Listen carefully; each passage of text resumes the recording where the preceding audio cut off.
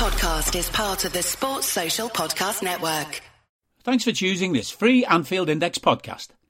If you'd prefer to listen to this or any of our other shows without adverts, then now's the time to check out Anfield Index Pro. With AI Pro, you can supercharge your entire listening experience. You'll not only get all of our podcasts without the ads, but you'll have them far faster with our quick publish feature available exclusively for subscribers. AI Pro also puts you in the heart of our sound studio, with an option to listen to many of our shows live and interact with the podcasters in real time as the shows are recording. Upgrading couldn't be easier.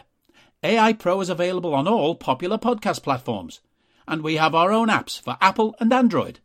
Just head on over to AnfieldIndexPro.com and get started today.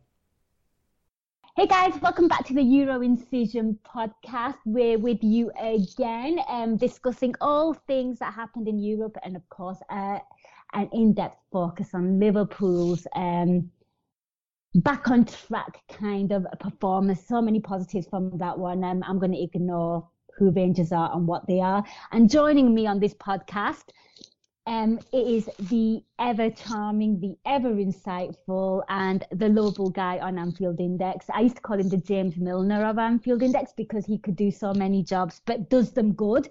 So, that is, so he really can't be James Milner, but it's Mr. Guy Drinkle. Guy, welcome back. I was going to say that, just being mean now. But thank you. It's good to be back, and it's nice that, let's be honest, Rangers are the best team in the world, and we beat them 7-1. That's how I feel today. Yeah, that's exactly how I feel. So you know what? Let's kick this off. I mean, let's look at the team lineup. So looking at that team, I mean, what did you make of it? What did you make of the formation? How did you feel going into it? Because I felt like, if I'm being absolutely brutally honest with you, obviously after the loss against Arsenal, which is quite disappointing, and then it's kind of sandwiched between the big one against Man City.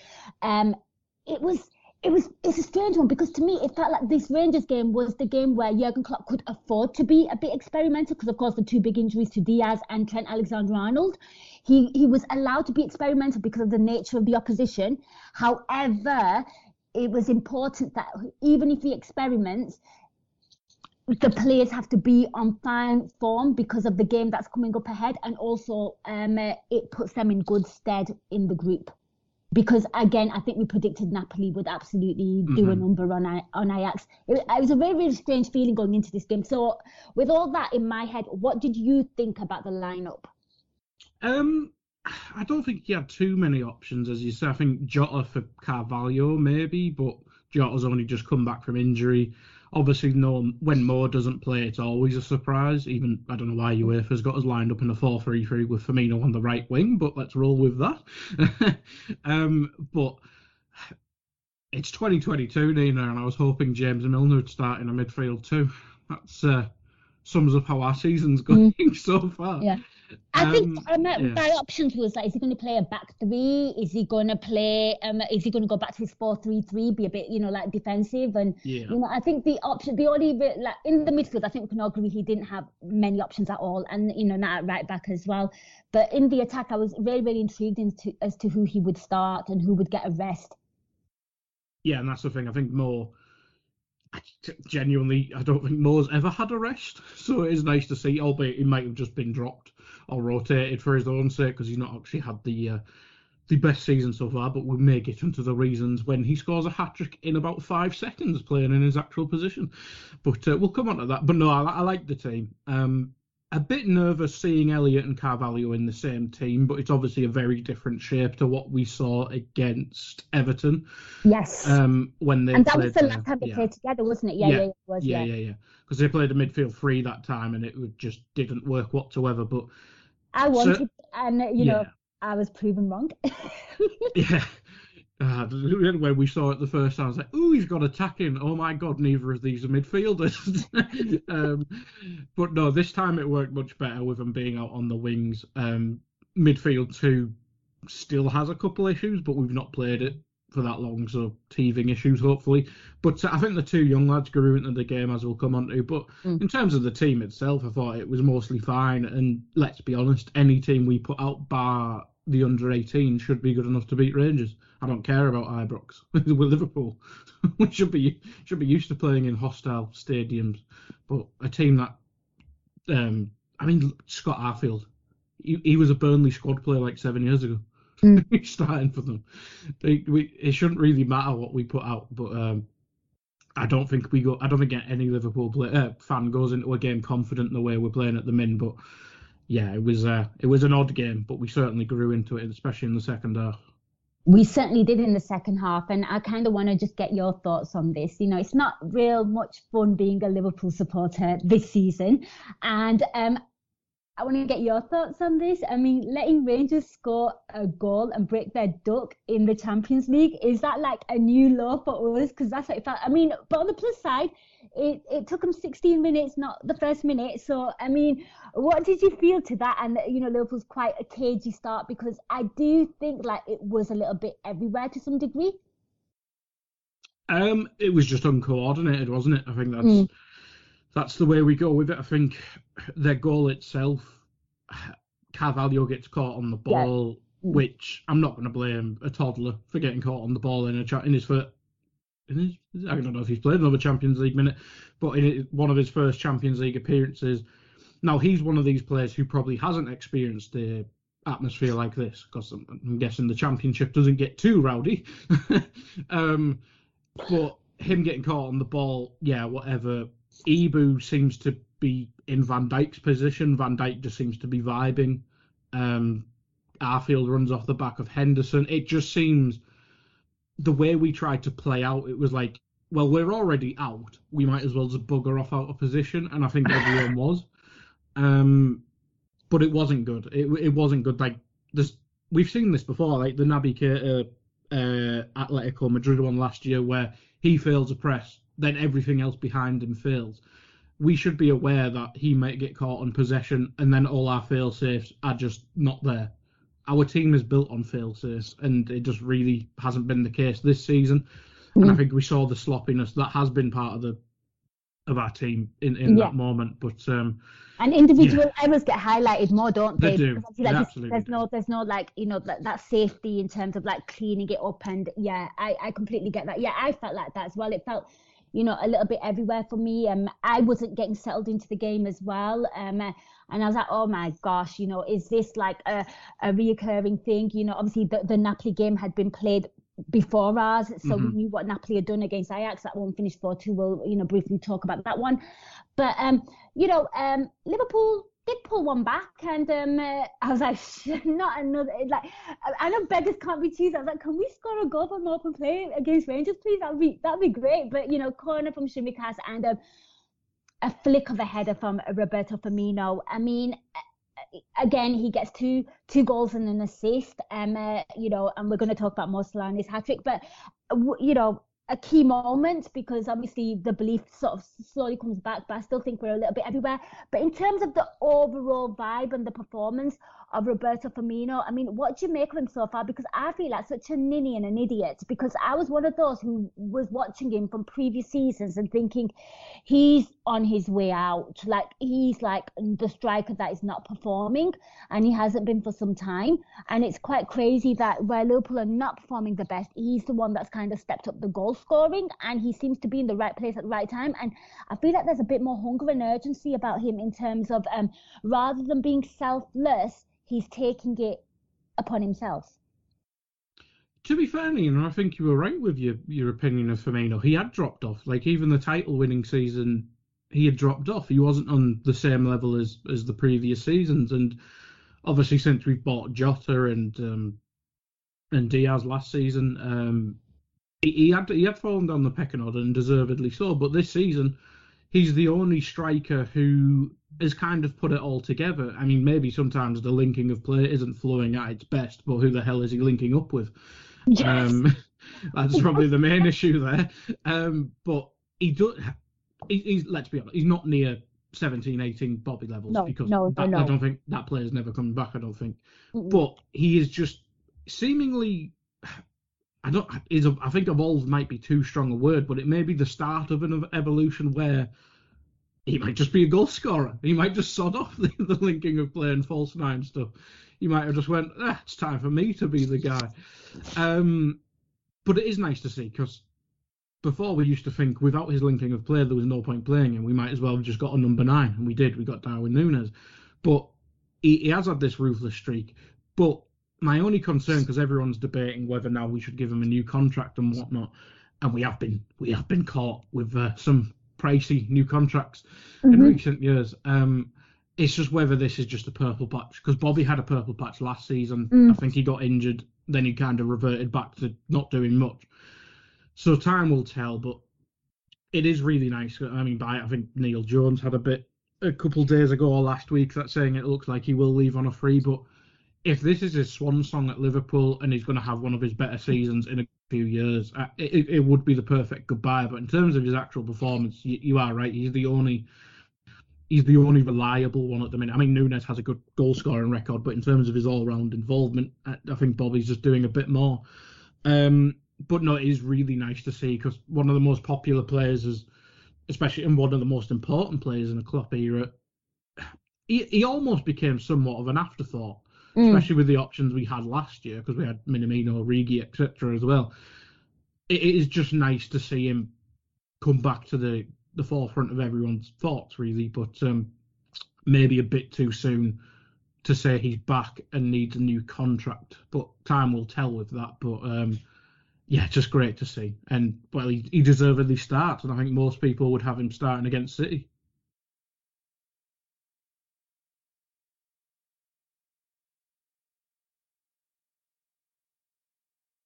You're on mute, Nina, if you're talking. Sorry, I was on mute. Yeah, I completely agree with you. I mean, and in the past, like when he has been really, really great, and he was one of our, like, when he was on top form, he used to have really, really good games against Man City. And I think, he's certainly warranted that he does link up with players, and, but he's also scoring the goals, and he's scoring a lot of them. And of course, that assist for Núñez was just absolutely wonderful, the little flick. And then obviously Núñez's very, very clinical finish. But I agree with you. I mean, I absolutely love Roberto Firmino, and I think so many people do. And, getting him from Hoffenheim was an absolute joy and a dream for me and so many people on Anfield Index. But you're right. You can't, I don't know, like, you can't be sentimental like that. And maybe the whole sentimental aspect of how we just give contracts to players like that has maybe been somewhat of the downfall of what we're kind of seeing right now. Do you know what I mean? And we've kind of refreshed up the strikers anyway. And, it looks like we're going through that new phase of new strikers who are a lot younger now. So, work with them and, and let him go out on an absolute high, because we as Liverpool supporters absolutely do love him. Right. So there were plenty of goals, 2 for Roberto Firmino, 1 for Darwin Núñez, who I think is coming into form. And you know what? It was actually a really, really clinical finish, something that you were getting so annoyed at him. And rightly so. I think we all were. And last week, and, the quickest hat-trick from Mo Salah as well, the quickest. And, again, you made that shout on the Euro Incision podcast saying, I want to see him as one more of a main striker, and I want to see what he's all about. And you got your wish, and he delivered, and he looked threatening. He looked hungry. Perfect time to get in that kind of form as well. And Elliot gets a goal as well. I mean, who else impressed you? So I've kind of spoke about the goal scorers there. Which players do you think deserve like a shout out? Ibu Kanate. I think their goal aside, where he was obviously overcovering for whatever reason, he made a huge block. I can't remember the Rangers player that had the shot, but everyone loves Joe Matip, and most people like Joe Gomez, but I just feel like this lad is just something different. Like, Matip's much more established, but this lad has all the attributes in the world to be the next Van Dijk. And I don't think he'll ever, maybe not surpass Van Dijk, but he has different things to offer. I know Van Dijk's rapid, but this lad, he's just really, really fast. He's terrifyingly fast for basically a giant of a human being. Yeah. Really good block. Really good on the ball. I think he had one dodgy pass, but everyone has a dodgy pass at Liverpool nowadays. Yeah. he just, and you can see if we have Trent when he's back fit, leaving loads of space, which we do, but hopefully not against Man City because I don't want to lose 12-0. He will just add something to our defensive line. He will be able to cover all that space. Now, it shouldn't be as big as the space we've seen this season, but I think to our system working in this blaming Linda's era of Liverpool, I think key to it because he can cover that space, whereas I don't think Matip and Gomez can. So if this is the total football idea and our evolution, he will be key to that because just the physical attributes and just the quality of the player. I mean, everyone's banging on about Saliba, who has been excellent for Arsenal. This lad was our best player in the Champions League final. He pocketed Karim Benzema, if I can say his name. Which isn't easy, people. No, especially last season when he was just going, Champions League, I will turn into someone from the Bible with magic powers. It's just, yeah, so I think people understate how good a prospect he actually is. So I'll it's odd in a 7-1 victory, bigging up a centre-back, but it's so good having him back because I think he can take the defence up to an extra level. Couldn't agree more. And I think, just seeing him play a little against Arsenal was pretty much for me the signal that he would be starting this game. And you're right, in the Champions League last season, he was absolutely phenomenal, and he really, really did demonstrate so much professionalism. And just like you said, he just commands. He's very, very commanding, and you can see him. And like you said, he puts himself on the line. He's big, he's commanding, he's quick. And when you're playing a team like Man City and they have a striker and the kind of striker that they do, I mean, to me, it makes sense to play him and Van Dijk as the centre back pairing. Yeah, absolutely. Go on. I was going to say with Gomez at right back as well, you're going to need someone to help him with Foden, and Cancelo doesn't really overlap, but he may have to push up, etc. So to be able to physically deal with Haaland and Foden, may not be the quickest, but he makes clever runs. So I think someone to cover that may be better suited to like Ibu, but physically, we've seen Matip be bullied by like Ivan Toney and stuff like that, whereas I don't think I've seen Ibu bullied by anyone. So if anyone's going to stop Haaland, even better than Van Dijk, I think Ibu might be the only centre-back in the world who's physically and good enough to deal with someone like Haaland. Now, I am touching all the wood because he may score a hat-trick, but if you were building a centre-back as a blueprint, it probably would be Ibu to deal with someone like Haaland. Yeah, his kryptonite, right? Yeah, absolutely. Yeah, hopefully. Hopefully, yeah. Do not this podcast, is just our thoughts and not actual facts. But yeah, I absolutely love Ibrahima Konate. And you kind of touched on Gomez there, and I want to get your thoughts on Gomez because, of course, having to play right back, we didn't really see him after, that disappointing game against Napoli, where I felt like he was one of the scapegoats. And to be fair, he was having a mare. And then came on against Arsenal because Trent gets injured. What did you make of him in this game? Because I felt, again, he's looking like he was growing into that game. I thought he had a very decent game. I thought he had a very solid game. And I like the fact that he also got an assist and a cross for Roberto Firmino that Trent Alexander-Arnold would be proud of. Oh, it was a fantastic pass cross, wasn't it? Oh, gosh, yeah. Lovely. Yeah, I think you worded it right there. Grew into the game. First half, he seemed not overly challenged with anything defensively. Maybe the odd person ran off the back of him, but it was just sloppiness. I think playing blind passes, overhit passes. He couldn't really get going forward as well, which is obviously, why the first half was a tragedy. It was awful. We just had no width. The young lads kind of stayed too wide, but they didn't get involved, so there was no width there. Gomez couldn't get forward. Tsimikas was getting roasted by the best name in football.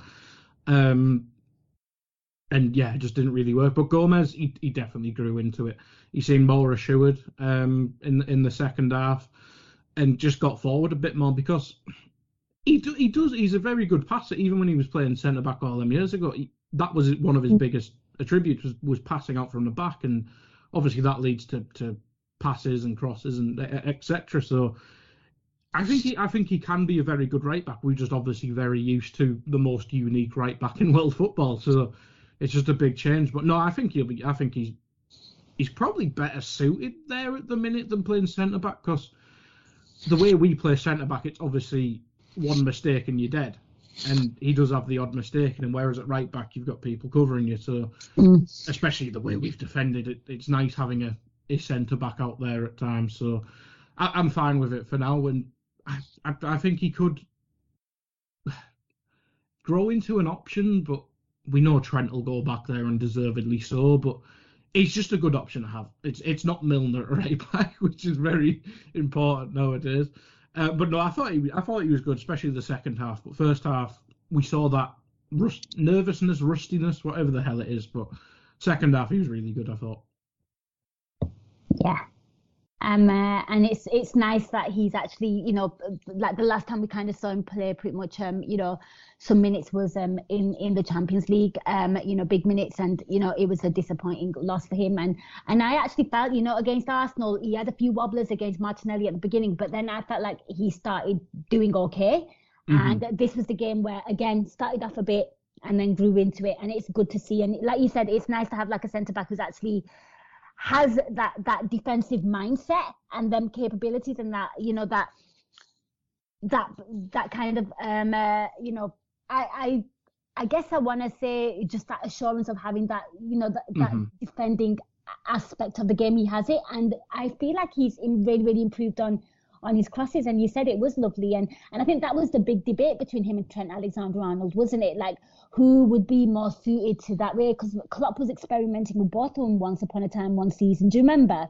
To see, 17, 18, I think, wasn't it? Yeah, it was. And, and obviously there was people saying, Trent is a bit more creative. And because we all know Trent can defend. It's a myth that he actually can't defend. And obviously that was something missing from Gomez's game, where he was very much more like conservative in that regard. And I feel like he's establishing himself in what he can offer in an offensive sense. So, and again, if Liverpool are a team that thrives off crosses, which they do, and it's something that our attack really kind of relies on sometimes, more power to him. I love that. I loved how he had that understanding with Roberto Firmino. Yeah. Who else impressed you? What did you make of the two youngsters, playing out wide? Carvalho and, of course, Elliott. I think Carvalho had a tough first half. Mm-hmm. He just really couldn't get into the game. Excuse me. Elliott was a weird one, because I don't think it's just a cliche game of two halves. Minging. But Michael Owen. Oh God. But Elliott certainly grew into the game. I think in the first half he was trying to do something, but like the team just was not clicking. Whereas second half, he seemed to get much more involved. I think Dave made the point on Raw that the two wide lads, they kind of dovetailed a bit better coming in narrow. I think both of them Carvalho especially seemed more comfortable in the central areas. Obviously Carvalho was more of a 10, whereas Elliott, I think he can do both central and wide areas, so I think that worked a bit better. But I think Carvalho's the interesting one, because we kind of know what Elliott is by now. He's obviously he's been playing centre mid, and it's worked for him, but it didn't really work for the team. Whereas in the position he played yesterday, I think that's probably his best position. And especially when we brought on Mo, obviously the game was stretched by then, but we see the understanding he has with Mo. And everyone has an understanding with Thiago. Even me, you, everyone in the crowd, we could probably play 1-2s with Thiago. But no, Elliott's that. But Carvalho's an odd one, because first half I think everyone was going into half-time just going, he's not ready, he should be out on loan. Well, maybe not out on loan, but he shouldn't really be a first-team option just now. But once we got him in more natural areas, I think we saw the quality of him. But it's just the Rangers asterisk, isn't it? Because he is used to playing teams like Rangers, let's be fair. Yes. But at the same time, I want to see more of Carvalho. Maybe not against Man City. I think we play West Ham afterwards. If he gets a decent amount of minutes against West Ham, unless we're like getting tonked, I wouldn't be too upset. So I want to see more of him, but I don't want to depend on him, if that makes sense. But nice little signs of promise in the game, but maybe not the electric performances we kind of want. But Elliott, I think the goal was just a cherry on top of the cake for him, really, because he was one of the better players in the struggling first half, and he got more involved when Mo came on, and he had a bit more link-up play up top. So yeah, it was really nice for him to get his goal, even though, well, Steve McManaman's play-by-play on the offside was painful. He's like, that's fine. Yeah, that's fine. Yeah, that's fine. And yeah, Jesus. That has like scarred us mentally. Because when I watched that, I was like, I am traumatized, but I'm so glad you are exactly the same. Yeah, play-by-play of the offside and VAR checking it. Yeah, I think they are definitely, two players for the future. And, Elliot, like he said, I think throughout the whole season as well, like it has been a theme with him where even when we've been dreadful, he's always been kind of trying. And he was in more of a natural position today. And in the second half, he was certainly more better because he had the players that he likes to play with and comfortable with. And, and maybe it was the first half of not having Trent and not having Mo Salah on that side. And, a young player is, and again, when you actually look at Elliot with those players, he has this kind of, I don't know, like a telepathic kind of understanding with those players where to pass, he knows their movement and things. So I think, those things happened more naturally for him when Mo Salah came on. And with Carvalho, I do want to see more of him because I think, the talk up about him and what he said about himself as well, that he wants to win the Ballon d'Or, and he seems really serious and really, really dedicated, and he does show moments of what you could potentially expect, but it's one of those where you don't want to put that much pressure on that young player, and I would like to see more of him in the Premier League. I would not like to let him go on loan because, let's be honest, we're not in a real position to do that. We don't have those luxuries where we can watch him and let him develop somewhere at the moment. Mm-hmm. And he has played for Fulham, and they were the top draw team in the Championship. So I think he'll come good, and we just got to be patient with him. And definitely grew and looked better. And I think he was very much involved in the Núñez goal, wasn't he? Yes, I think he played the initial pass, didn't he, if I remember correctly? Yes, he did to Roberto Firmino. So, and again, that was nice for him as well because, he starts that off with I think it was Fabinho. So I want to get your thoughts on this now. So Klopp does his iconic Champions League triple sub. Hendo, Tsimikas, Núñez off at 68 minutes. On come Thiago, Robertson and Mo Salah. And talk to me about that sub and talk to me about what impressed you when that happened, and a certain player finding his scoring boots again. It's a decent trio to bring on, isn't it? It was really decent. I was thinking, not bad. You got the best right winger in the world. You got one of the best midfielders in the world, and formerly probably the best left back in the world before Cancelo became what he is. It's good to see them getting a break, because obviously Thiago, we live and pray. Every day is an adventure. But Mo obviously needed a break, maybe taking out the limelight a smidge. But in terms of getting back to form, I've always thought it was a systemic issue with Mo. Yes. Just like even the Arsenal game, people saying he was getting pocketed by Tomiyasu. He skinned him like every time he touched the ball. He just never touched the ball. It's just, playing him in a central area is so much better. It is just so much better. And central area, I don't mean he just has to play as the number 9. He could play as the 10. He could revert back to his, God, this sounds FIFA-ish, right forward position. It's just so odd. Whoever's idea it was to play him as basically David Beckham, I just don't understand. It's like he's become the best player in this position doing these things. Let him do these things. Like, he's an elite creative player when he puts him in these areas, but you're taking away the magic that was him. But in this game, again, Rangers, asterisk, yada, yada, yada. we just get him in them areas, let him link up with Elliott.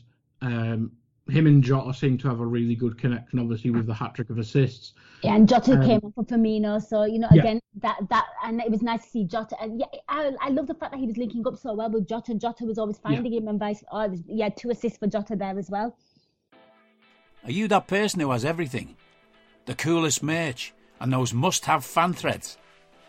Well, over at our Anfield Index shop, we've gone that extra mile when it comes to pimping up your Liverpool collection. From our popular range of bespoke design t-shirts, sweaters, hoodies and hats, to our signature edition mugs, prints and coasters, all provided with fast worldwide shipping. We have something for every red. We also stock official LFC merchandise and are licensed with the Premier League and UEFA to sell official iron-on shirt badges and sleeve patches. As a listener to this podcast, you can get 10% off everything with coupon code AIPRO10. Just head over to AnfieldIndex.shop or find us on Etsy by searching for Anfield Index. Absolutely. It's just, you mentioned it with Elliott. It's almost telekinetic. Good players connect with good players. We always say, I mean, we're all scarred by Roy Hodgson days and stuff like that, but you remember like Gerrard trying to connect with like Charlie Addo and all that jazz. Is like, oh my god, this is painful. But you see a good player instantly when they connect with other good players, and I think that's why people almost trust Darwin, because it may not look the smoothest at times, but there's clearly connections there. I think especially with Mo, what we've seen. But no, in terms of them coming up, Robbo looked back to his best, or not back, but he looked more aggressive going forward. Thiago's just Thiago. He's usually excellent, and was when he came on. But more play him in them areas. He may not look the prettiest, like even some of his finishes. I think McGregor would have saved them last week because he had something going on last week. But it's just letting him get in them areas and taking them shots. Because by the third goal, it was like, that's basically classic Mo. Just coming in, far corner. Even the first goal, we've seen that goal a million times. Usually it's because he skinned about 7 people and he does that finish. But it is just play him in them areas. But if he goes back to Man City and he's playing the assistant ref position, it'll just be so disappointing. And people will be going, oh, he needs dropping again. It's like, it's not his fault. It's whoever's stupid idea it is to play him in a weird position. But it's a nice little reminder of how good Mo Salah can be. It really is, and I think one thing that I liked about his hat trick and like altogether, just like first of all, I thought all 3 of the goals were like just lovely in terms of like, in terms of like first of all, like the fact that he looked like the hungry player that he was. To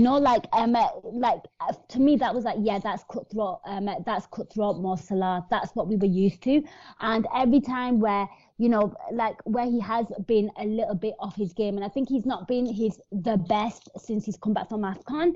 And you could maybe argue he took too many touches there, or not criticizing, or he looks a bit tired and things. And to me, he looked very awake and very hungry, and I think that is probably a praise that I'll probably give all the strikers.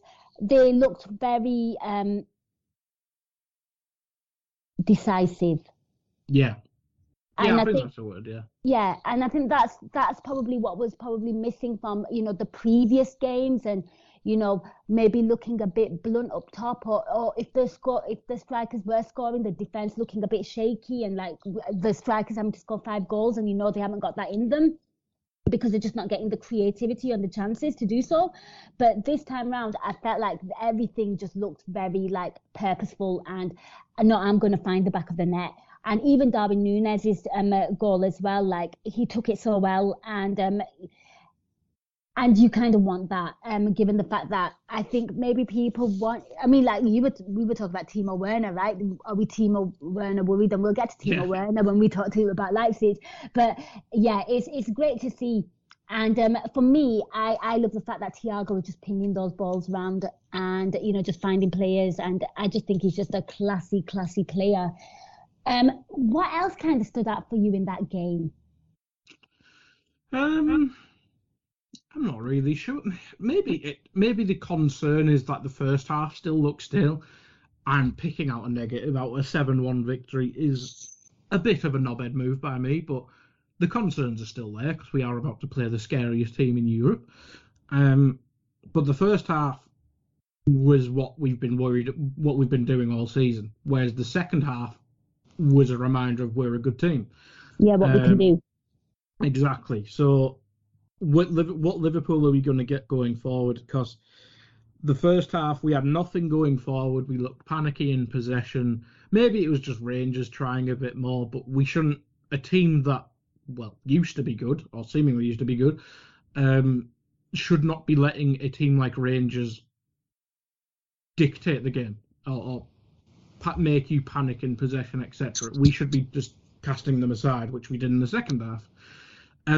So that's probably the only negative takeaway, is just the first half was what we've been used to. The second half was, well, hello, this is what we should have had from the start of the bloody season. So that'd be the only negative takeaway. Well, maybe Tsimikas, because he kind of got roasted every time he had to defend. Bless him. But I think that dropped off when Rangers did, obviously. But that'd be the only concern, is just the first half sloppiness, lack of aggression, passiveness, probably the right word. But it is good to see the turnaround with maybe just a couple tactical tweaks and Rangers dropping off slightly, because we have shown this season we can. Once the attack clicks, it's probably one of the best ones in the country still, but scoring 7 against Rangers, 9 against Bournemouth, I don't think the attack's been the issue. I don't think anyone thinks that. It's just not been at its flowing best due to the rest of the team, I'd imagine. But yeah, that'd be the only slight negative takeaway was the first half. I don't think you're nitpicking, because if you think about it, yeah, this is the Liverpool that we're used to, and we're used to playing, and the first half very much felt like that. But for me, it was a little bit more concerning because they played like that against this Rangers side, probably the worst team that they've played all season. I think that's fair. Yeah, it must be. Bournemouth have shown they are capable since Scotty Two Coats, as Dave likes to call him. Yeah. Buggered off. Oh, yeah, definitely Rangers. Yeah, I would have to say that. And it is a bit of a concern, because if you start like that against other teams will probably punish you more as well. But luckily it was Rangers and we managed to pull it back, and hopefully the second half is a reminder of what they can do as well. Do you know what I mean? And maybe it gives you, Jurgen Klopp and the coaching staff and the team, food for thought in terms of, well, hang on a minute, if this is working and it's clicking, maybe this is something that we can build upon. And like you said, you don't turn into a bad player overnight. I just think it's a confidence thing, and and I think it will come. Let's hope it comes really quick. Yeah, I've got nothing to say about that game. All I know is the fact that it was a must win. It was like, yes, and it was a big relief, because like we said, we were quite fortunate with where Liverpool were and their form, and we got Rangers back to back to kind of make things easy for us, for ourselves in this group, because the other game, which was played in our group, Napoli versus Ajax, was played before ours, obviously, and that one finished 4-2 to Napoli. I mean, the usual kind of suspects, bringing their A game. I mean, what do you make of Napoli? Like, do you think they might be like the people's like kind of little favourites? Do you think they're going to cause like some upsets? Because, they've got some really good players. I thought, like, I think everyone is absolutely in awe of Kvaratskhelia. I think Raspadori is just scoring goals for fun. I thought his goal to make it 2 was an absolute, thunderbolt top left. That I love that kind of goal. They just show that they are absolutely clinical. And, I have to give a lot of credit to, I guess, Spalletti, because, that big change around and, bringing those kind of players in. And,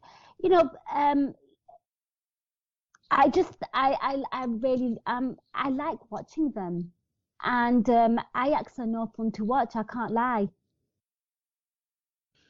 And that's the thing. I think when anyone thinks of Napoli, I think they still think of what's his bloody name? What's the Lazio manager's name?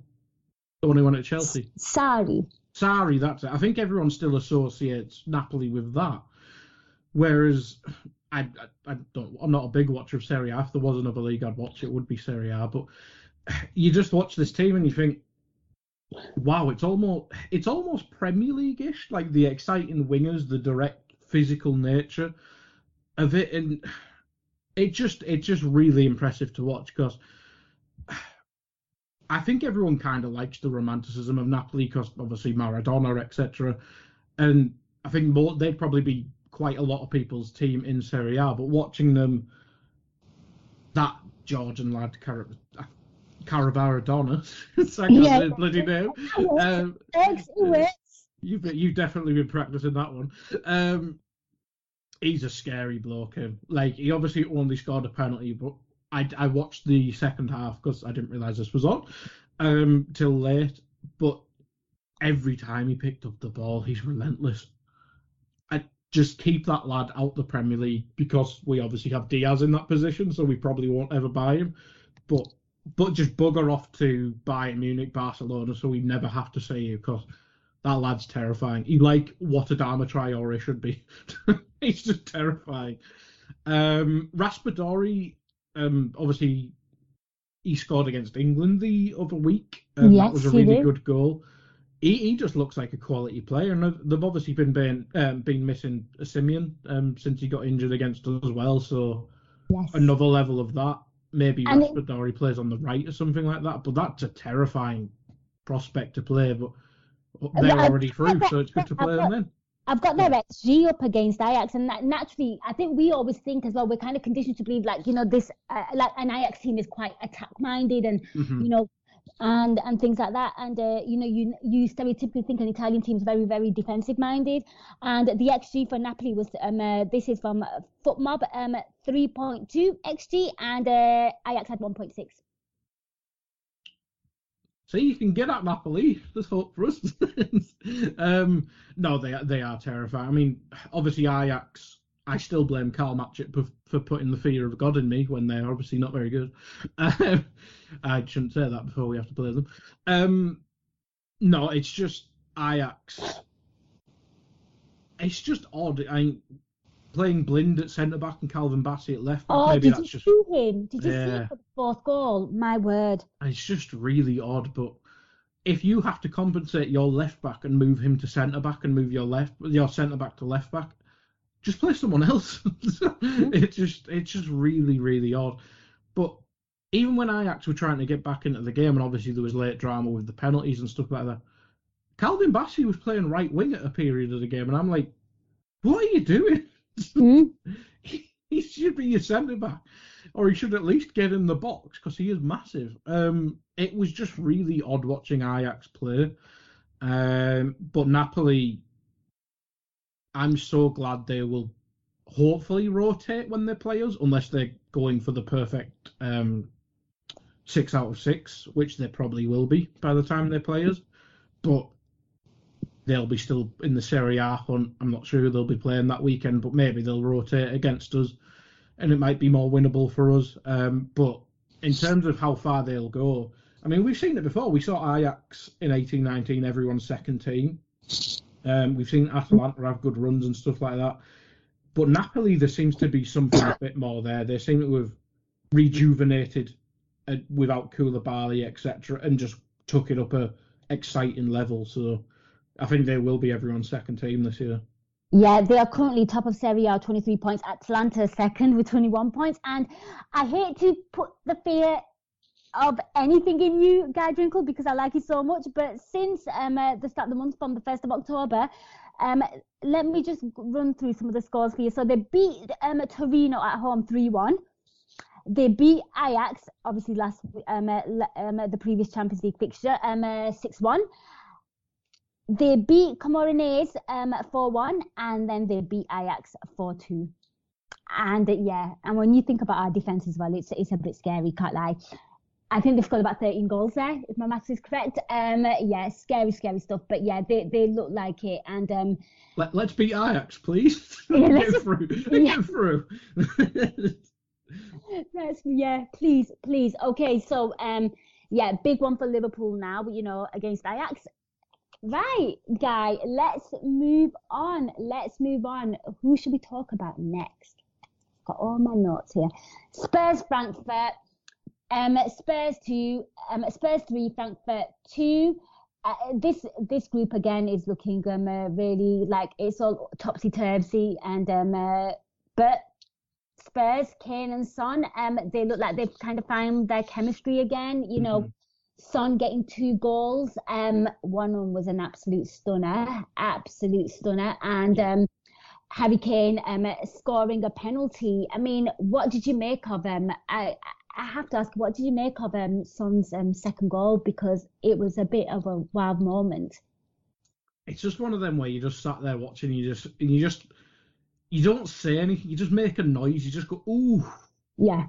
Just one of them. I love them. I love them goals. That bloke's like probably the most two-footed player in the world nowadays, and scoring a goal like that on your weaker foot is just, ooh. You just, I wish it was at Liverpool. Yeah, just the way he kind of takes it out the air, first time strike, like you said, on his weaker foot, and, great cross by Højbjerg as well. But yeah, it was an absolutely lovely goal. Spurs and Frankfurt got 2 goals there. I mean, German teams, Bayern aside, German teams are not doing, great. In my opinion, I don't think it's probably going great for them. But yeah, Spurs look like they're not being as Spursy as they used to be. Guy Drinkle, Sporting Marseille. This is why I call it a topsy-turvy. This is why I call it a topsy-turvy group, because literally Marseille were at the bottom of the group about 3 weeks ago, 2 weeks ago, should I say, and now they are second because they beat Sporting 2-0. It did look a really clumsy game from the highlights. Although BT only put out 1 minute highlights for most of the games, which was really helpful. Sporting going down to 9 men with that. They didn't even show one of the red cards. It's just like that. It happened. Get on with it. But the first, the defending for I think it was the first goal was just awful from Sporting. And bless him, Seb Quatters was playing a perfect offside line. And his other centre-back just went, nah, none of that business. But Marseille, Guendouzi with his fantastic hair, nice penalty from him. But no, this is the one we've deemed the Europa League group, and it just seems really close. I mean, Tottenham should get out of it because they have to win one more game, I presume, unless something mental happens. But everyone else is really close. It's good to see a group like that where everyone can still get out because, well, some of them are quite boring with already one team out of it. But no, that's a fun group. That's a fun group, but it's a shame they play the same day as us, so we never get to see it. Yeah, absolutely. And speaking of fun games and fun groups and things that we don't get to watch because we are cursed like that because we play on the same day, just a small affair of Barca Inter 3-3. Now for me, Guy, this is probably it seems like the most entertaining game. And obviously our game finished, and then they had this on the Goal Show and obviously on BT Sports 4 as well. And oh my gosh, I mean, what on earth was going on with some of that defending by Barcelona just in general? Of course, it finished 3-3. There was a lot of drama. There was drama till the end. I mean, you thought Guzans made it like killer blow on the 89 minutes. So, Dembele scores first, and then Barella just creeps in behind Piqué. I don't know what Piqué is doing at this moment. He's just got his arms up in the air like he's Kate Winslet from Titanic. Has no idea what's behind him. Ball gets played past him. He has no idea what he's doing. Barella's there, makes it 1-1, and then Martinez makes it 2-1, and you think, oh my God, Barcelona are out again. And then, of course, Lewandowski, being Lewandowski, steps up for, Champions League moments, makes it 2-2, and then you think Guzans, like I said, 89th minute, makes it 3-2 to Inter. It is so much drama. And then Lewandowski on 92 minutes, in injury time. I think there's about 6 minutes of injury time. Makes it 3-0. But you know what I found staggering in all this? The defensive work of Barcelona. They looked really everywhere, and I have to put that out there. And what I found really, really staggering was the fact that after it was 3-0, I think it was Martinez as well that went on a counter, and De Jong was just watching him, and like he was just kind of jogging, and I was like, you are literally out the Champions. You could be out the Champions League, like Trying to sell me to Man United, Williams. Yeah, yeah, and then of course Aslani, forces a worldly save from Ter Stegen. I'm actually shocked and baffled at this point. I was like, oh my God, he was running like they were 4-0 up. It's just, I think that I'm pretty sure they're still top of La Liga, but it just seems like something just wrong. Obviously, maybe it's just settling in, but they're missing the first choice defence, which is the issue. But yeah, Piqué seems this great of the last generation, which he obviously is by CV. Eric Garcia is a tragedy, and Jesus Christ, how will Barcelona or Man City fighting over him? I have no idea. But Piqué, your legs can go and all that jazz. How are you 5 yards behind the defensive line? That, I think, a yard maybe, but like you literally stood there telling people to calm down whilst he's holding hands with the goalkeeper. I don't know what he's doing. Do you think it's Xavi's loyalty to players like Busquets and Piqué because of who they are? Well, he tried to bin Piqué, didn't he? So maybe not Piqué, but I think Busquets is probably an issue because it's hard with him because he's probably the best of. I know people put up Redondo and people and stuff like that before my time, but Busquets is probably the best defensive midfield of a generation, certainly in there for the conversation of all time. So it's hard with him because irreplaceable, all that stuff. Whereas Piqué, they obviously already tried to Koundé, Arejo, I don't know how you pronounce his name, and Christensen. So I think they have obviously moved on from Piqué, and they did try to move him on after the Gavi mother affair. But yeah, it's always been a problem with team. We've seen issues with Liverpool moving on from legends of the team. It's tough, but yeah, it's just sometimes loyalty is a strong word, but it's almost cancer to the team. There's a fine line, isn't there, between showing loyalty and then just ruining your future. Yeah, I think you can't be too sentimental. Certainly not in football because players age really quick, and you need to keep it fresh and fast paced. I would agree with you. The other game in that group was Pilsen versus Bayern Munich. It finished 4-2 to Bayern Munich. All to play for, I think, is it all to play for Barcelona against Bayern Munich now? I think they have to win both, and I think Inter have to lose both, if I remember correctly. Oh, God. Oh, gosh. So I think if Inter beat Pilsen, I think they're through. Yeah, because it goes head to head, doesn't it? So if Inter beat Pilsen, I'm not sure which what the fixture's like, but if they beat Pilsen, they're through. So you know what's absolutely mad? I was just saying, it's not really overly great for the German teams, but I think two teams might look set to qualify from their groups in terms of, I'd say, Borussia Dortmund and of course Bayern Munich. I think the Spanish teams are doing really bad, bar obviously the ones that always end up winning it. You look at a team like Bayern Munich, look at a team like Barcelona, and what you've just shared with me there, the fact that it's not even in their own hands, really, realistically, is actually quite, oops. You would not expect that. It was something that you probably won't be accustomed to. But yeah, let's move on. It's going to be very, very interesting. I mean, what do you make of Bayern Munich just in general? Because, of course, they had the Der Klassiker of the weekend, and they drew it in the final minutes. I don't think their league form is overly great, but they look quite decent in the Champions League. And, and in all fairness to them, they have, in my opinion, had quite a test in the group in terms of, that was the group of death, essentially. And, Sadio Mane got the first goal, and, props to him. It's nice to see that. And, Goretzka, Muller, the classic old school player that you're used to, Muller, the old veteran, getting a goal, and Goretzka getting 2 goals. And I thought some of Pilsen, both of Pilsen goals were pretty decent. Not going to lie. Yeah, that's the thing with teams that obviously come from lower leagues and then they get put in groups of death. They're never used to defending like that, so it's obviously a big change. But when they start attacking, they're obviously very capable. So I think once you go like get battered in a game and the leash is off a bit, I think that's when teams like Pilsen become interesting, but it's just impossible for them to compete with a team like Bayern. But well, I suppose you could say the same about Maccabi when we talk about them in a sec. But no, it's really harsh on Pilsen, but it's good for them to get a couple goals against Bayern. But yeah, they're seemingly very sloppy this season, Bayern. I think they're like second or third in the Bundesliga.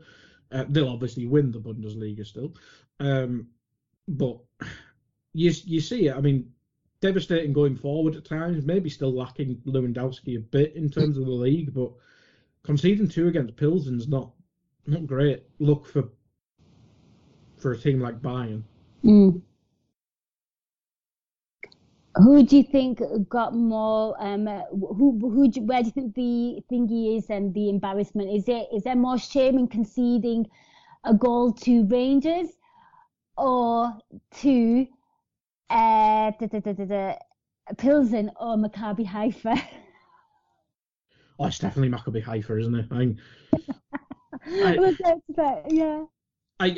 I'm guessing. I'm not sure how they all compare together, but losing to Maccabi Haifa, and I watched most of this game.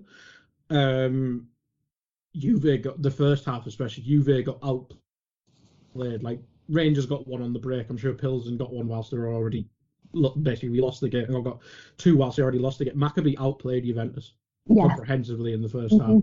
Yep. Maybe try to survive a bit in the second half, but good lord, there's worries about us. There's worries about Atletico Madrid, etc., and other big clubs across Europe. But Juventus are dead. They are dead. They're awful. My God, if you're so dependent on Angel Di Maria in 2022, what the hell have you done to your team? How can your team only function with Di Maria and hoping Paul Pogba gives a damn every whenever he's back fit? Just the turnaround in that club from when Conte and Allegri were there the first time to this mess now. Jesus, it's absolutely criminal what they've done to that team. Like, Juve aren't my Serie A team by any means, but oh God, the drop off scary. That's a warning to other teams that it can all turn around with a couple bad years of transfers. Yeah, and one really, really extravagant one that really, really screwed you over. And my notes, I mean, I can't add any more to that. I think the only 2 notes that I can add to that were that I've written down were Juve are dreadful and sack Allegri. Yeah, and by all accounts, I don't think they can afford to sack Allegri, but I mean, they're going in the Europa League, so if you sacked Allegri, you may have got out of you may have gone through in the Champions League.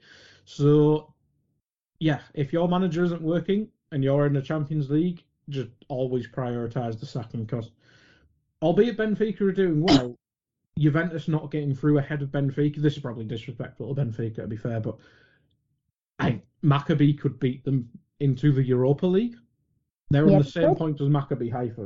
That's just terrifying for a team like Juventus.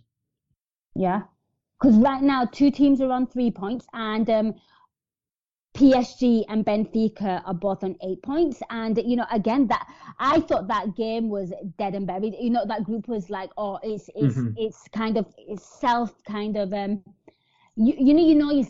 like, oh yeah, them 2 teams are going to qualify. The other 2 are just there for the sake of being there. And of course, let's move on now to then the other game in that group. And what did you make of PSG and Benfica? That game was played right before the whole Mbappe noise. I am not going to share my thoughts on that one.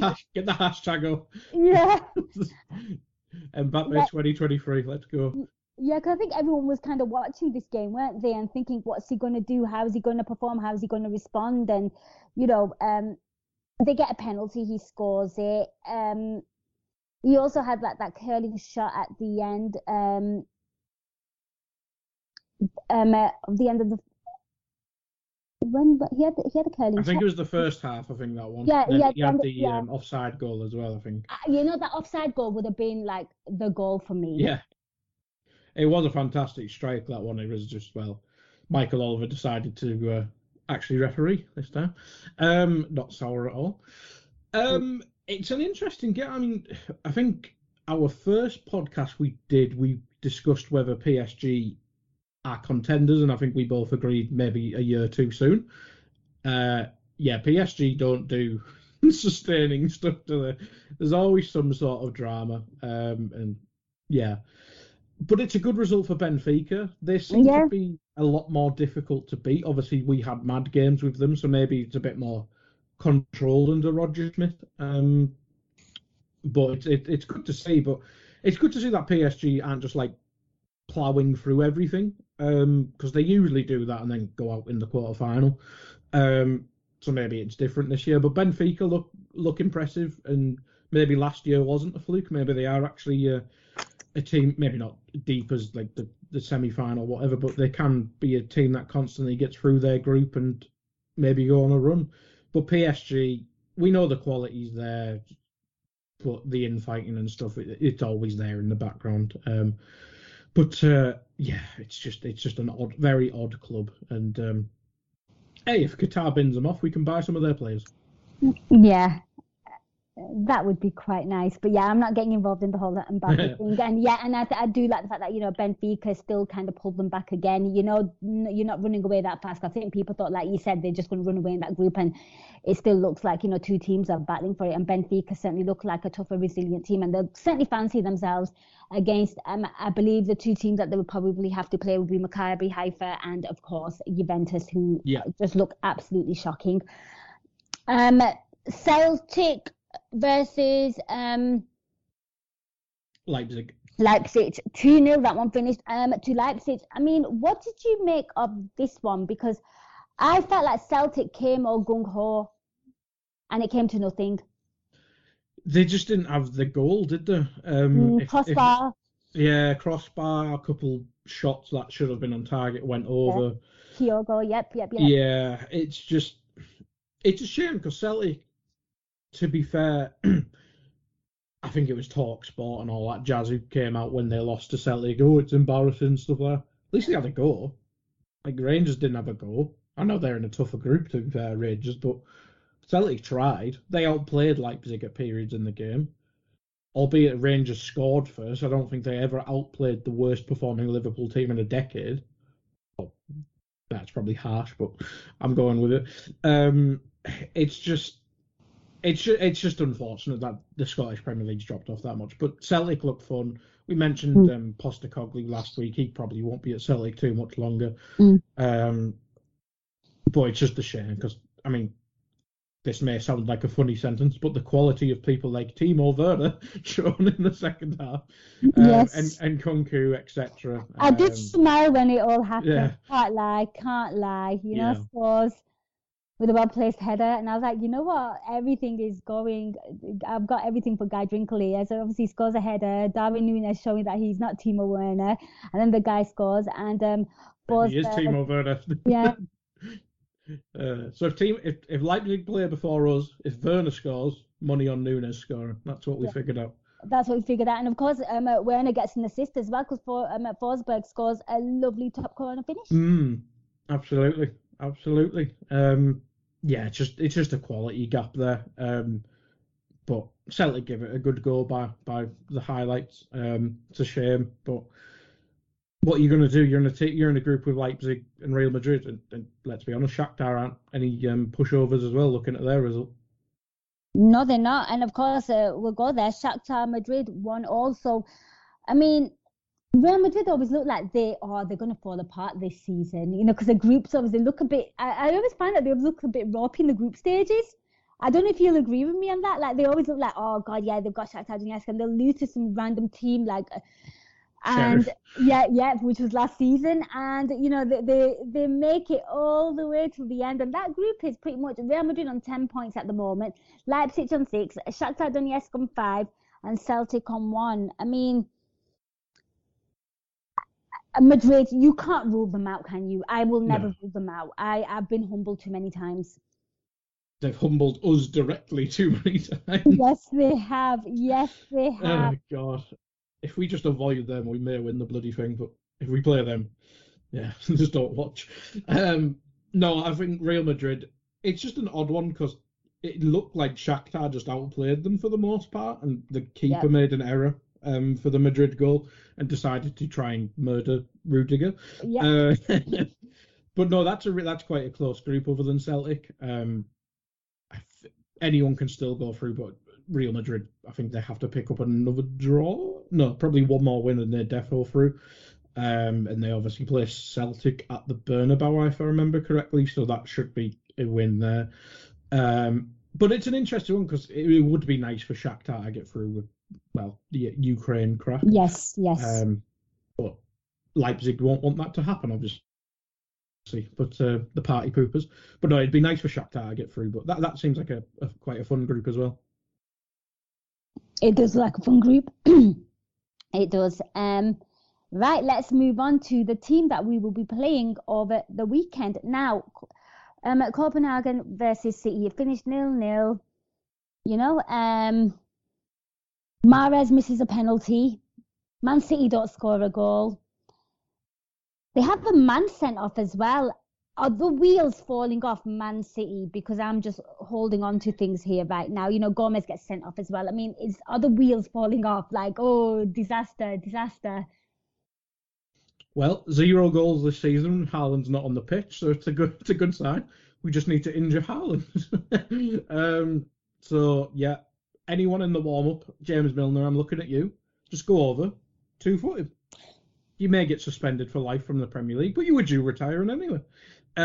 Just go take him out. To be fair, their goal was harshly ruled out. The Rodri worldie. Yeah.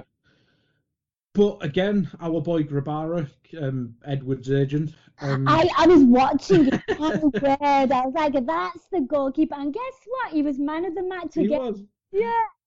He's a good goalkeeper. See, Edwards knew what he was doing, which is obviously making the best team in the world for a bit. It's probably a better example than signing Polish goalkeepers. City will be fine. It's just one of them. You get a red card relatively early. Mahrez isn't allowed to score at 0-0. He has to be 3-0 up for Mahrez to score a goal. He's really bad at penalties. I don't know why he takes them.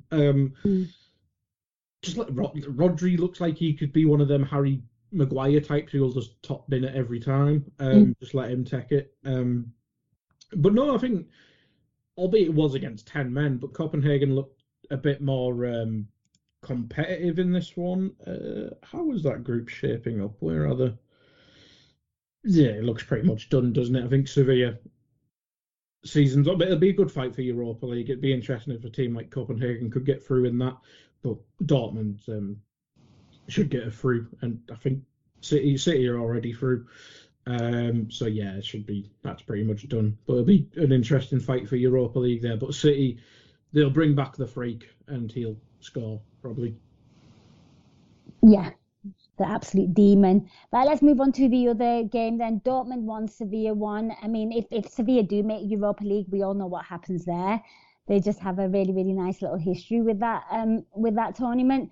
Obviously Nianzou scoring for Sevilla. Jude Bellingham gets another goal. I believe I heard the BT stats that it was 4 goals in 4 Champions League games for him. A few more zeros added to his asking fee. I think Dortmund here it looks like they'll finish runners up. I don't think you can say any more. Yeah, they should do. They should do. I think if they just beat Copenhagen, or I'm not sure which one they're playing at home, but just don't if they. Well, they give City issues in the past, haven't they? Maybe not always got the result, but it's seemingly been a tough game. But if you get 2 points or 3 points, you'll probably be fine, I imagine. I think so. Right, I think we're going to talk about, obviously, Chelsea here. Milan-Chelsea 2-0. I think, again, Milan over the weekend beat, obviously, this really, really dreadful Juve side. But what did you make of this? And I think probably one of the most biggest talking points has to be here is the Tomori sending off. I was absolutely shocked and bemused by this. I mean, penalty and a red card. I mean, what did you make of that? Because I felt like it was really, really harsh, like beyond harsh. I'll be honest, I think, like, to me, I know there was a little bit of shirt pulling, but to me, I felt like it was soft, let alone a red card. I felt like Mike Dean was out of retirement. It was shocking. It really is. It's good to know that it's not just the Premier League that has horrendous referees, but the more concerning thing that is, I can't believe this profession is this bad at the job. So it might be more sinister than that, but it's not the podcast to make accusations of a refereeing scandal. It is just dreadful. Like, it's not a penalty and it's not a red card, but if you give the foul, I think technically it has to be a red card. But it's just not. He doesn't, like, he barely pulls the shirt. He just tugs his elbow slightly to try and get past him. It's a contact sport. It's not basketball. Yeah. It's just daft. He ruined that game because I think most people were watching that because who the hell's watching Copenhagen against Man City? Yeah. I turned it off. I just, like, as soon as they went 2-0 up, I was like, what's the point? Milan had the odd good chance, but Giroud does Giroud things. The sitter. Yeah. And of course, I think the big news from that, like you said, I think people lost interest, and I think the big news from that one was Reece James' injury, right? And another right back conundrum for Gareth Southgate, and it looks like at the moment with Walker out, Trent being injured at the moment, but I don't think he really fancies him, and we don't know how long Reece will be out. It looks like Kieran Trippier will be, the only one, but yeah, they're dropping off. He probably was anyway. Yeah. He loves Kieran Trippier. Unless he picks something up on the weekend, and that'll just be absolutely fantastic for Mr. Waistcoat Southgate. Exactly. But Carl Walker-Peters, step on down. Yeah. But no, it's a big loss for Chelsea because, albeit I think Reece James is overhyped to hell, especially because he's a right wing back and never played right back. He's an excellent player. He brings so much to Chelsea going forward. He's fine defensively, but he has like 4 people behind him, so yeah, it's probably easier to defend that way. But he is a big loss. But it'll be a good test for Potter. We've seen people like Loftus-Cheek play right wing back and stuff like that, but don't just whack Azpilicueta out there and expect him to do the same stuff. But yeah, that's a huge loss for Chelsea, especially so soon in Graham Potter's positive start for them. But it's good for us because we obviously need Chelsea and Co to drop points now. So happy days for us. Yeah, you got to look after number one first. Exactly. Yeah, Sod Potter, he sold his soul the moment he joined Chelsea. I used to like him before that. Now I have to dislike him. It's very, very strange. In the other game in their group, Dinamo Zagreb won, Salzburg won. That group looks pretty much open, in my opinion, from a few things. Chelsea with 7 points, Salzburg with 6, and Milan with 4, and Zagreb with 4 as well. So again, I think that's still pretty much wide open. Nobody's home and dry just yet. So yeah, let's move on to the next lot. We're going to talk about Atletico Madrid and Club Brugge. It finished 0-0. I think the man of the moment was probably Simon Mignolet again, making some big saves. Great shot stopper, even took one to his face. I mean, so that was the result in that game. And Leverkusen and Porto, 3-0 to Porto, Alonso's first Champions League game in charge. What I noticed from that game was the simple fact that, Leverkusen were not very good defensively. The first goal that they conceded wasn't the best. And then Leverkusen get a penalty. And, they have a chance to make it, of course, 1-1 if they convert it. And that is a big if they convert it. And obviously they failed to do so. And that becomes really, really kind of costly because then they just started doing brain fart stupid things where they conceded 2 more penalties to lose 3-0. Bundesliga tax. Teams don't defend, and it bloody shows. But it's odd. I'm not sure if he actually played, but I know Tapsoba's really highly thought of. But it's just Leverkusen have obviously had a dreadful season. That's why Xabi's been brought in. Good result of the weekend, but by all accounts, Schalke are kind of finished. I know Sepp Vandenberg's injured. From us, who was playing well for them. But Porto, yeah, like Leverkusen missing that penalty, it must have just killed the game for them. But it's just odd. And giving away sloppy foul after foul as well. And then Porto just really well experienced in this competition. They're always there or thereabouts in the group stages. And it showed here. But Leverkusen, it looks like a hard season for them. But hopefully for Xabi, it goes really well.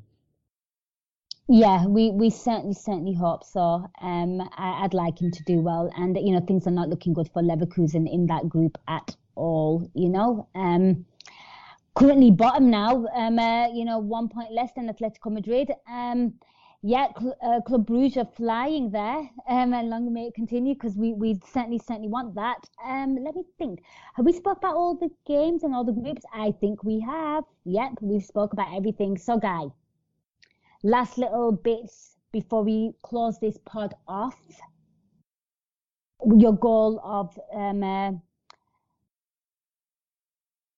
the round and your Albi Moreno man of the match. The goal is Son, because your reaction is just a noise, that's the goal. So it just is. Albi Moreno man of the round. I will butcher his name, but it's Maccabi Haifa forward at Zilli, because getting a double against Juve, regardless of Juve being dreadful, it's always nice to see history-making moments. Like, I have no clue what Haifa are like at a club. We know some of the Israeli clubs are a bit dodgy, but that's just a huge result and a history-making result. So I have to go with him. Yeah, and the crowd looked really it was bouncing, wasn't it? Yeah. And obviously that would mean a great deal to them, that the fact that they hosted Juve and they beat them, and that'll go, like you said, it'll go down in history. People remember that for generations, and they'll talk about it. Same complete for me. Although, you've gone a bit hipster. I was going to go for the full-on obvious and say Mo Salah, because he scored a hat-trick in 5 minutes. Too obvious, especially on a Liverpool podcast. That's just boring. Okay, all right, fair enough. Point taken. All right then. I'm going to give it to Timo Werner. Yes. Darwin 1.0. Yes, I'm going to give it to Timo Werner there. Stick it. Right. So, Guy, we've come to the end of the pod. Guys, thank you so much for listening. We hope you enjoyed it. I love talking to Guy Drinkle. Guy, before I let you go, anything you'd like to plug, anything you'd like to share? On Fridays, I'm on Two-Footed with Dave, usually to predict Premier League games. Rate Don't Hate, I imagine will come back. It just the games just take a toll on me, and I can't be bothered, to be honest, sometimes. So if we beat Man City or we show some sort of fight, I will return with Rate Don't Hate. But the Arsenal game, I was just not in it, so I apologise for that. But it will return once Liverpool returns. So blame them, not me. You absolute pussy, not doing a Rate Don't Hate because you don't like what you're seeing. Some of us have to, mind you have to produce raw sometimes, but exactly. Yeah, some of us have to, after that, not even process what we're feeling, and we have to get on a mic. It's not great. But yeah, guys, there's going to be some great content coming your way from Anfield Index, so do check that out. There'll be an AI scouted, no doubt, about Man City, to really get you in the mood. I'm sure there'll be a rival recon as well. There's always a Molby on the spot here or thereabouts. And of course, all the post-match content as well. Guys, plenty of content coming your way because there's so much football. Thank you so much for listening. Take care. Till next time, up the Reds. We hope you enjoyed listening to this Anfield Index show. Please be sure to subscribe to our channel so future podcasts find their way to your device automatically. There's nothing quite like fan engagement, and we'd love to know what you think of anything discussed on this show. The best way to get in touch is over on our free Discord community, where both podcasters and listeners debate the hottest LFC topics 24/7. Sign up free now at AnfieldIndex.com/Discord. You won't regret it. You can also follow us on Twitter at Anfield Index and find us on Facebook by searching for Anfield Index. Oh, and before you go, we'd love it if you could leave us a 5-star review on your favourite podcast app. It only takes a couple of seconds, and it means the world to the people who create these free shows. Sports Social Podcast Network.